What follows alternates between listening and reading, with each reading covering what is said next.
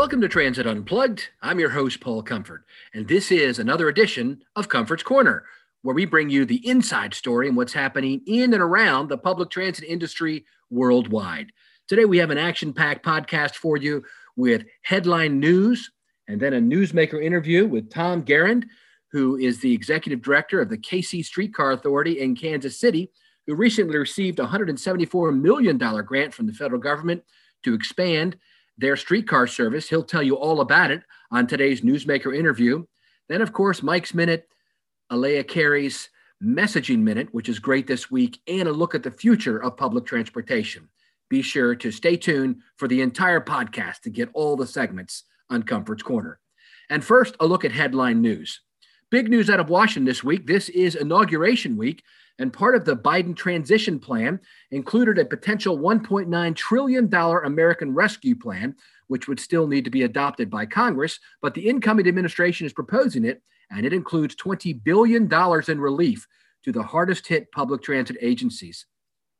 In a fact sheet on the plan, the administration said safe and dependable public transit systems are critical for a robust and equitable economic recovery. Of course, we agree with that here.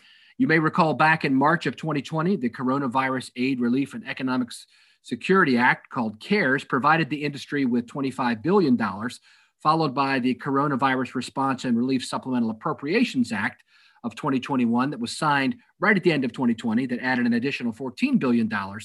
But many of the largest transit systems in America had said that they still were running out of money due to low ridership and lack of revenue from the fare box and also other income which comes to them through sales tax and other means. So CEO of the New York MTA, Patrick Foy, called the American Rescue Plan a strong start. In other news, the Proterra Electric Bus Company announced this week that they are going public. They're merging with ArcLight Clean Transition Corporation in a deal valued at $1.6 billion. The deal will provide the U.S. electric bus manufacturer with $648 million in cash, reportedly, and $415 million from investors. Shares of ArcLight nearly doubled to $23.4 billion in early trading. And so they are going to go public, and it looks like they'll be listed on the NASDAQ registry. And it'll be called the PTRA, will be the ticker symbol on NASDAQ once they go public. So congratulations to Proterra and all their leadership team for making this deal and getting them a lot more money to do a lot more work. John Walsh, the Senior Vice President of Sales at Proterra, has been a good friend of our show, as has Mike Bismeyer. And Mike, of course, gives Mike's Minute each episode of Comfort's Corner. And Mike had a big year this year with Proterra. And at their annual sales meeting, he was honored to receive the Sales Director of the Year award. Congratulations to Mike Bismeyer for having a great year. In other news, First Transit has entered an agreement with Lyft to provide operations for Biketown, Portland's all-electric bike share system. The partnership allows First Transit to perform field operations for the 1,500 bike share system with roughly 140 stations covering 30 square miles. Operations include battery monitoring, deployment, retrieval, and general rebalancing of bike inventory. And another partnership is going strong, kind of demonstrating that microtransit continues to grow, not only here in the U.S., but around the world, as a response to the coronavirus pandemic. You may recall we recently had as our guest Joshua Shank on our last Comfort's Corner program, and he talked about how Los Angeles Metro was just starting a 200-bus pilot program for microtransit covering the city. And now the city of Arlington, Texas, they've had an on-demand public transit system called Via Arlington, reaching around 40% of their city, but now they're expanding it citywide, starting this week. So microtransit will be able to pick up and drop off riders all around the city. Congratulations as they continue to move forward on this important endeavor of microtransit. And finally, Pierce Transit CEO Sue Dreer out in the Western U.S. has announced her plans to retire in the summer of 2021 after 30 years in the transit industry. Dreer started as a bus operator and will complete her career as a CEO. Congratulations to Sue. If you want to hear more about her story, you can just tune back in to a previous episode of Transit Unplugged. It was just recently, within the last few months, she was our guest. One of our other previous guests, Eddie Robar, who has been branch manager for transit in Edmonton in Canada, has announced that after almost 2 decades dedicated to the mobility of the cities, he's decided to take on a new role in the city of Edmonton and will be heading up the fleet and facilities branch of the city. He says he's really excited about the new opportunity and what it will mean in broadening his experience managing cities. He said he'll still be somewhat involved in the transit world as he will oversee transit fleet maintenance. So he'll be still seeing us around the industry. Congratulations to my friend, Eddie Robar. I know that city and county local government management is a blast. I did it for 2 counties here in Maryland as county administrator, and one of some of my most enjoyable work in the industry. And I'm sure he's going to have a good time there too. Well, that's it for our headline news for today. Now stay tuned for Alea Carey's Messaging Minute, and then Tom Gerend tells us all about KC Streetcar's expansion, a look at Mike's Minute, and then the future of public transportation. All on this episode of Transit Unplugged.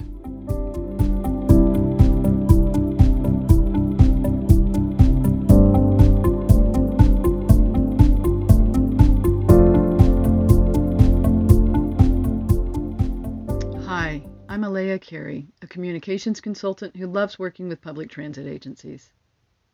Journalists are under more pressure than ever to do more with less. That's why it's really critical, if you want to land stories in top press, that your relationships with reporters be really strong. What are some good ways to keep your connection to journalists healthy? Well, don't just reach out when you have a story. Pick a handful of reporters to devotedly follow, both in the outlets where they publish and on their social media feeds, especially Twitter. Engage with their work, whether it's about transit or something else.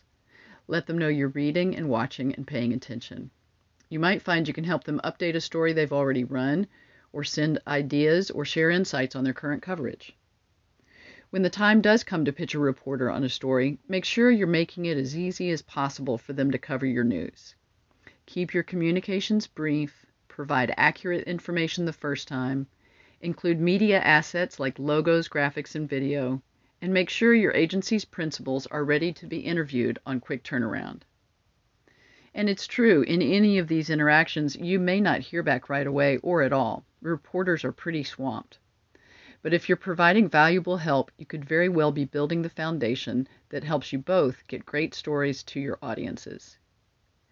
If you'd like to talk more about building great press relations or anything else related to communications and public transit, look me up on LinkedIn. My first name is spelled E-L-E-A, last name C-A-R-E-Y.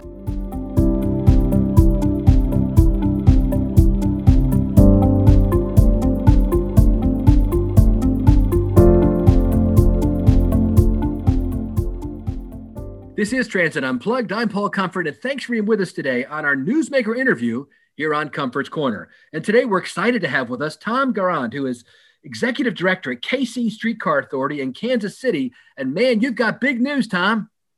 We do. We've got big news. We got a big check last week. We're excited. Oh, yeah. I want to hear all about it in just a minute. But, during this time of COVID, when, we've had a pickup in COVID and a lot of people are like, they don't have enough money. You've got a different story. You were able to make things happen. So I want to kind of give the setup, like baseball, the wind up, and then the pitch, and then you hit it out of the park for us. So tell us some of the background about your agency, a little about yourself, and what you guys do there in Kansas City. Sure. So again, Tom Gerend with the Kansas City Streetcar Authority. We've been around since 2016. We opened a 2.2 mile modern streetcar operation in downtown Kansas City, connecting some of our major venues and neighborhoods downtown together.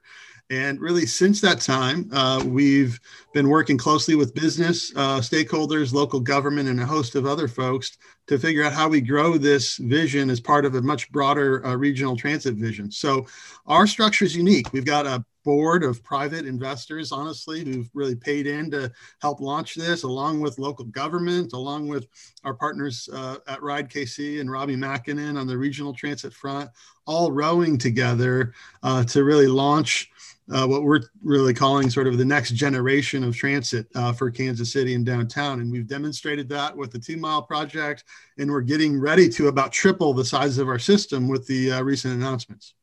So it's a streetcar authority that has a board of directors. That's right. We've got a board of directors, and it's 7 private ratepayers who live in our district, and we've got a district that funds the vast majority of the costs. So they pay a special assessment or a property tax and a sales tax. The idea being the people who are benefiting from the service are the ones paying for it. And we capture that value through really a revenue capture district. And that's what supports some of our debt service on the capital construction, as well as all of our 100% of our operations and maintenance costs. So our board is half investors, frankly, taxpayers in our district. And then the 6 members are local appointees from the city of Kansas City. So it really is a public-private partnership in the truest sense. That is great, Tom. And does the city put any money in? City puts in about $2 million a year, which is about 15% of the overall program. Okay. That was their contribution for the city's benefits when we started. The cool thing about that is the city's contribution has been capped. And so what that means is it will never grow. And as our rest of our revenues, as we're developing, as we're generating more sales tax through increased economic activity, we're seeing great growth in all of these other revenue streams, which will ultimately take pressure off of the city's contribution. And then even more exciting, as we grow the system from 3 to 6 miles, we're using the same model with the same fixed city contribution. So the same $2 million the city put in to seed the investment of the downtown line is the same money, the same amount of money that they're going to be contributing for a system 3 times as large that's collecting, 300% more total revenue in all. So it's been a great investment on the local side. Yeah. So it by Streetcar, is it a traditional light rail vehicle, like what we consider light rail? We use a CAF Urbos 3 vehicle, the same car that you'll see in Cincinnati. It's a shortened version of cars that you would see in Houston and soon to be Boston. So yes, it's a light rail car, 77 foot long. Cat and air wires up top. Yep, does have some off-wire capability, but by and large, it's 100% a traditional trolley wire overhead, in street running system. Yes. In the downtown of Kansas City. Right in the heart of downtown, connecting our major urban neighborhoods downtown, as well as some of our major venues, special event venues, and entertainment districts.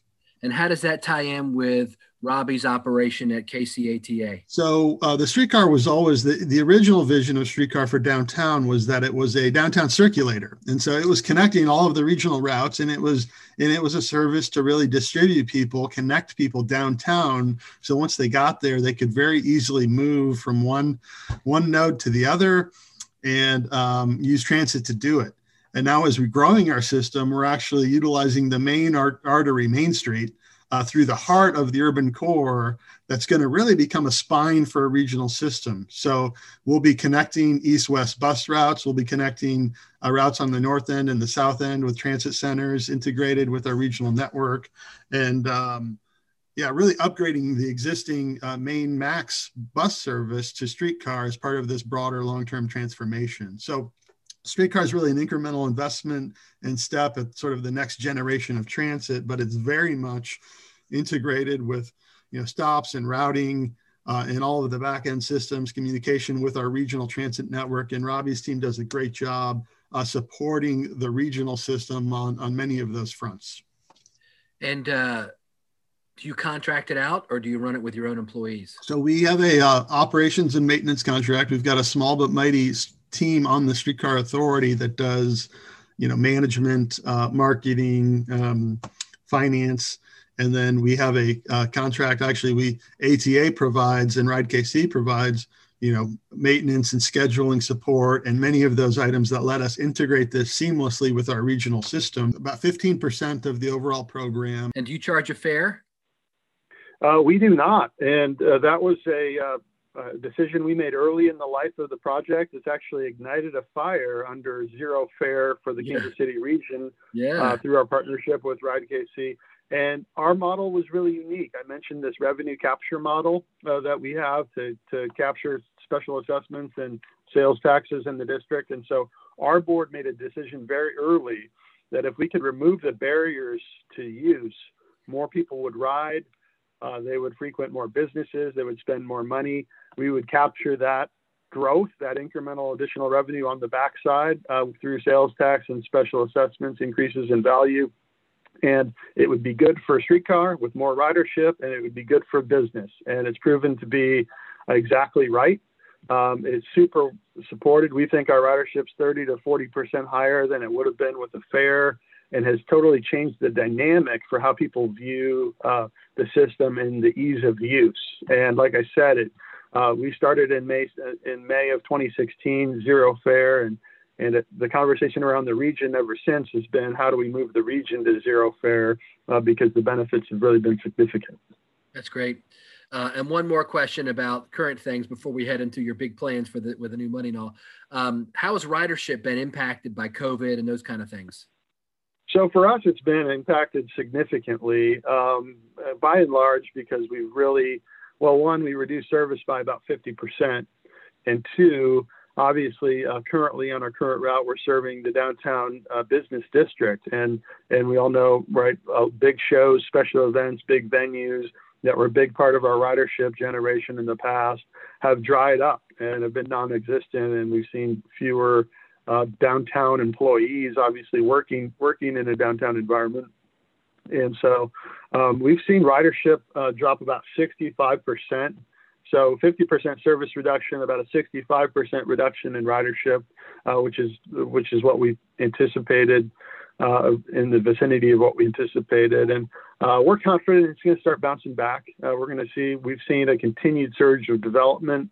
People are continuing to invest in new higher density uses up and down the route. And it's just a matter of time before these start activating themselves and before we get out of this COVID dynamic and people, reemerge on the other side. Yeah. So tell us about the new plans and the new money and all that. I mean, big news. It's Sure. all over. I mean, it's amazing. Yeah. So we've been working, like I said, really ever since we opened the system on proving that people would use it, that the fears were unfounded, and that our city deserved it. And we had been focused on two different extensions really since we opened in 2016. One of them was a northern extension to our Missouri riverfront at Berkeley Riverfront Park, and then a much bigger project that we're referring to that was just announced to go south to our University of Missouri Kansas City campus, which is about 3.5 miles south of our current southern terminus, straight down Main Street. So just last week, in fact, we signed a full funding grant agreement for $174 million with FTA to fully fund the southern extension, which is about a $350 million total project cost.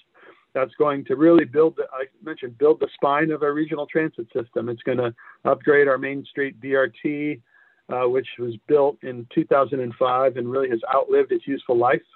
And it's going to transition that to Streetcar over the course of the next 3 to 4 years, and totally really lighting a fire under obviously economic development investment that will be happening up and down Main Street through the heart of the city. And as I said last week, we're really putting a stake in the ground for investors, for residents, that transit will be here in the future for years and decades to come, and we can build our city around it again. And we're excited about that. And it's been literally a project we've talked about for decades, and it's been decades in the making, lots of hard work, lots of failed attempts.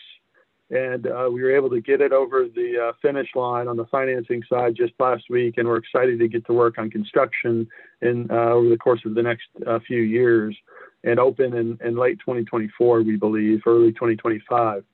And then the second extension I mentioned has also been funded through a separate build program, which is about a half-mile extension to the north that will build the northern terminus, connect with our Berkeley Riverfront Park, and ultimately include a transit node there for Northland bus transit connections as well. Wow, that's great, Tom. Well, congratulations to you. I mean, coming out with that to really help, that's like half the funding, right, for the new construction of the project. Yeah, 50% will be funded through our federal partnership, and it's a New Start. It's a full New Starts Capital Investment Grant Program project, and really the first modern streetcar project funded through New Starts. We're competing against the biggest transit projects in the country through that program, and it's a really rigorous process that many people warned us about. Said, be careful what you're getting into. There's lots of rules, there's lots of requirements, there's lots of oversight, and it really comes with the territory, obviously, when you're talking that kind of money. But we were able to navigate the process with a really good local team and national team. HDR is our final designer on the project, and we've got a joint venture hired on the construction, which is Stacy Whitbeck and Herzog, teed up to build the project for us. So great team that's helped us push it through. Did you have political muscle help with your congressional delegation, et cetera, in Washington, or how'd you get the money? We did. Yeah, we did. It's a really good question. And for those not familiar, Kansas City straddles, the region really straddles Kansas and Missouri. Obviously, our namesake is Kansas City, Missouri. And that state line runs right down the heart of the region. This project is fully in Missouri. But that state line historically in some cases, had been an obstacle for us regionally to get stuff done. And in this case, it was exactly the opposite. We were able to mobilize bipartisan, bi-state support. So we had 4 senators and Congress representatives from multiple districts, 3 districts, Congressman Emmanuel Cleaver, Congressman Sam Graves, who's a Republican, who is ranking member on the House Transportation and Infrastructure Committee, Congresswoman Sharice Davids, a Democrat on the Kansas side, and again, senators on both states helping to push. So this is one of those instances where we were able to mobilize local elected leadership, our congressional delegation, and they were hugely impactful in really helping us get to the top of the list. And I really can't thank them enough for their efforts. That's great, Tom. Well, congratulations to you. I hope you don't mind if we check back in with you in a year or two and see where you're at on the project and keep us updated. I think people all across America are rooting for great success for you. Well, in a time that's really, really hard for lots of transit systems and just the public at large, it's nice to have something positive to look forward to, that we're still, as transit agencies, planning for the future, doing big things, setting ourselves up to be successful. We can be so focused and locked into today's challenges, it can be hard, but it's really, really important that we keep as professionals pushing the envelope and planning and building for the future. Because we, as transit professionals, help pave the way for the cities and that are to come. And it's just been an honor for us to have an opportunity to be able to do it here in Kansas City. Wonderful. Tom Gerend, Executive Director at KC Streetcar Authority. Thank you so much for being our guest today on Conference Corner. Thanks for having me, Paul. Anytime.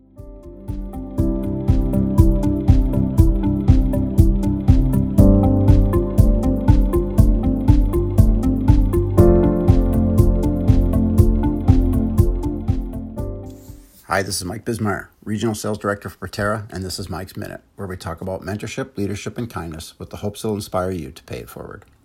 When we reflect on great managers or leaders that we have worked with, what is it that set them apart?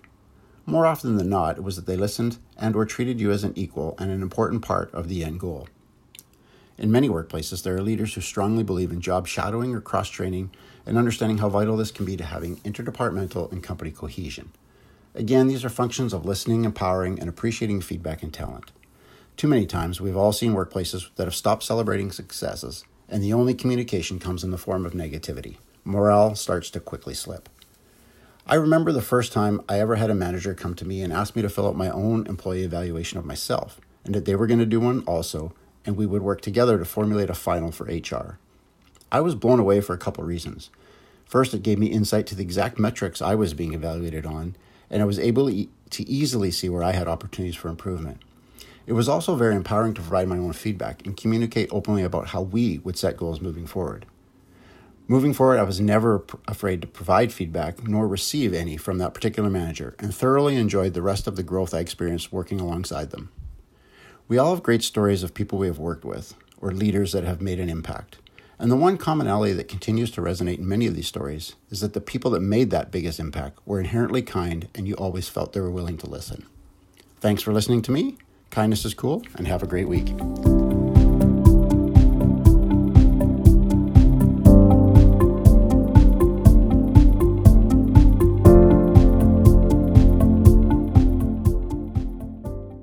Thank you for being with us today on Comfort's Corner, part of Transit Unplugged, where we bring you a fresh podcast every Wednesday, starting now in 2021. It's been a great show today, and now we're to the portion of the program where we talk about the future of public transportation.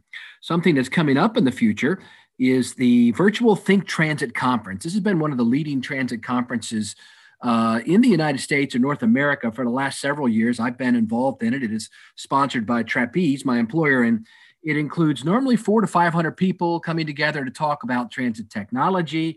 We've been having executive summits and lots of fun at these each year. This year, because of COVID, it's going to be virtual and still a great opportunity to grab all kinds of key information.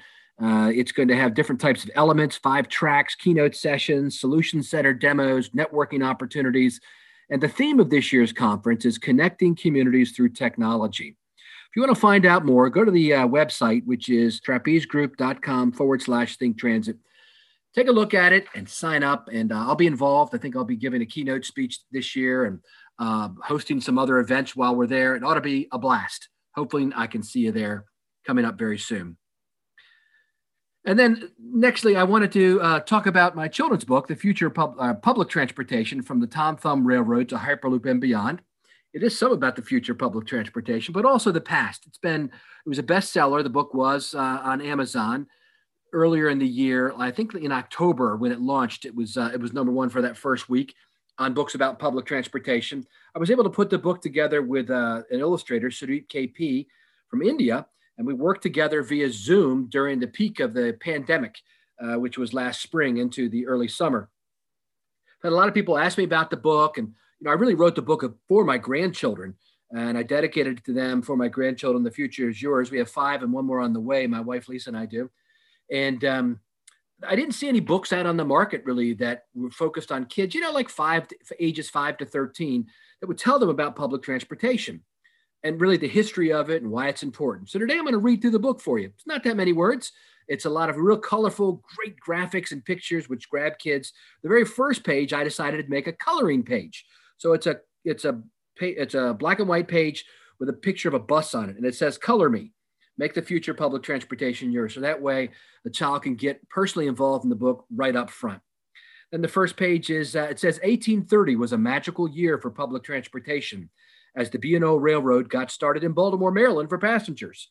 And then at the bottom of the page, it has a fun fact. And that's something my daughter, Melissa, who's 20, suggested to me that I do. She said, "Dad, I remember back when I used to read kids' books, the ones that had little bubbles that had, a did you know or a fun fact, those are the ones I really liked and they kept my interest." So I did that in this book. So in this first page, which of course is about the B&O Railroad, which by the way, started right down from my office, like 1 block away from my office in Baltimore, where I was CEO of the MTA there. But the fun fact is the very first steam locomotive was the Tom Thumb steam train, which raced a horse, but lost when it broke down. So a fun fact for kids. Page 2, in the late 1800s, big cities like New York City and London also had a horse-drawn carriages called omnibuses to carry people. And so it's a bright, colorful picture of that. And by the way, the previous picture had a picture of the horse racing the Tom Thumb Railroad. So this fun fact is, did you know these horses that drove these omnibuses, they ate their weight in food every day and left their manure all over the streets, which wasn't fun for people walking. Then a lot of horses got sick with horse flu, so cities moved to electric-powered vehicles. Kind of interesting, huh? They got their own flu bug back then. The next page says it has a big picture of a steamship in it. In the 1850s, large steamships carried goods and people between ports. The next page, I ran by Andy Byford, who was CEO of TfL. They call him the Transportation Commissioner for Transport for London after he left New York. And it's a picture of the London Underground, or the tube, the subway there. And it says the world's oldest subway got started in London, England in 1863 and was called the London Underground, or the tube. 40,000 people rode on the first day. Now millions ride. It's a picture of kids standing by the train. And that's something else we've done. We've kept basically the same characters of children in each picture. I wanted young people to be able to picture themselves on the vehicles in public transit, usually with an adult. Anyway, that's something that's on each page. The next page is really historical, especially for those of us here in the US. On May 10th, 1869, the first transcontinental railroad was completed at Promontory Summit, Utah, with a dedication ceremony that included a golden spike. Now people could travel all the way across the United States by locomotive. Then the thought bubble above it says, did you know train time schedules became confusing because many cities had their own time zones? So railroad companies divided North America into 4 time zones. And in 1918, Congress made them the official time zones for the United States that we still use today. I've had a lot of adults, people that even work at transit authorities and stuff, tell me, oh, I didn't know that the time zones in America were set by the trains, really. And then there's another fun fact. And the picture is of the spike driving ceremony. And it says, fun fact, the spike was made of real gold. And when the first 2 railroad leaders swung the sledgehammer to hit the spike at the dedication ceremony, they missed it, which is true. Look it up. The next one is a look at cable cars in San Francisco. Hopefully you've had a chance to ride them. I have. They're awesome. Cable cars came to San Francisco in the 1870s and helped people get around the city and its steep hills. And the did you know thought is cable cars don't have their own engines. Powerful motors in barns at the end of the street drive giant winding wheels that pull cables in a trench beneath the street under the tracks. The cable cars have big grips that latch onto the cable, and that moves the car. Did you know that? I didn't know that until I researched for this book. Next page. After the 1880s, electric streetcars became popular and helped people ride to markets and work in cities like Berlin, Germany, and Washington, D.C. Did you know? Streetcars are powered by electricity drawn from overhead electric lines called catenary wires through a trolley pole, also called a pantograph. This type of train is now often called light rail or a tram. Now, that's a very important thought bubble there that I put there. I wanted young people to be able to start getting some of the lingo, some of the nomenclature that we use in the industry. And I wanted to make sure also that they understood that, in some cities, it might be called a light rail or a streetcar, like in Kansas City, it's a streetcar, right? But in Baltimore, where I ran it, it was called light rail. But you go over to Melbourne, Australia, and they call it a tram. It's all basically the same thing. And I wanted to make sure children got a handle on that. The next page says, the first rapid transit system in America was in Chicago. It was an elevated or L train built in 1892 and continues to run till this day. The fun fact is, trains were used to take people to the Chicago World's Fair in 1893. Read a lot about that in a book this year by Eric Larson. If you didn't get a chance to look at that book, it's amazing. Next page. The Great Blizzard of 1888 made people in New York realize they needed an underground public transportation system. So in 1904, they opened the first subway, and that was 9 miles long. Did you know they used concrete tubes under city streets and iron tubes under the rivers for the subway to travel underground? The next page is an homage to my father. My dad told me the story that when he was a kid growing up in Brooklyn, New York, for one token, he could ride the subway out to Coney Island. And so I've got a picture of a token, but the token itself, it's a drawing, is a token that I brought to the artist from Baltimore. That one of our old tokens, United RY and Electric Company, Baltimore. It's a gold token. It looks awesome. And the color is red, and the words just say, for a few pennies, you could buy a token and ride the subway anywhere in cities like New York. Again, grabbing the fascination of children, I think. So that's it. You get the gist of it. I may try to read the rest of it another time, but I wanted you to kind of get a gist of what the book is about. It does go into the future and talk about what's coming next with vertical takeoff and landing vehicles, et cetera. But I really think right now, coming out of COVID, hopefully we are coming out of it as the vaccine gets out there, that we have to make sure that our children don't get a negative connotation about public transportation, that they stay positive in their thoughts about it. And that's really also, I think, a great use for the book right now, especially for those of us who work in the public transportation industry. It's available on Amazon. It's in Spanish and Portuguese and English, and soon to be French, thanks to a friend of mine, Greg at UITP, who's translated it for me. And so it'll be out of, it's already out of multiple languages. You can find it on Amazon under Public Transportation, from the Tom Thumb Railroad to Hyperloop and beyond. And hopefully you learned something today as well about transportation and how it's worked in the past.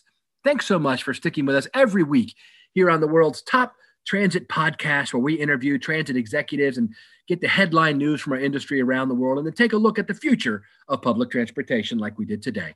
Thanks so much. Take care.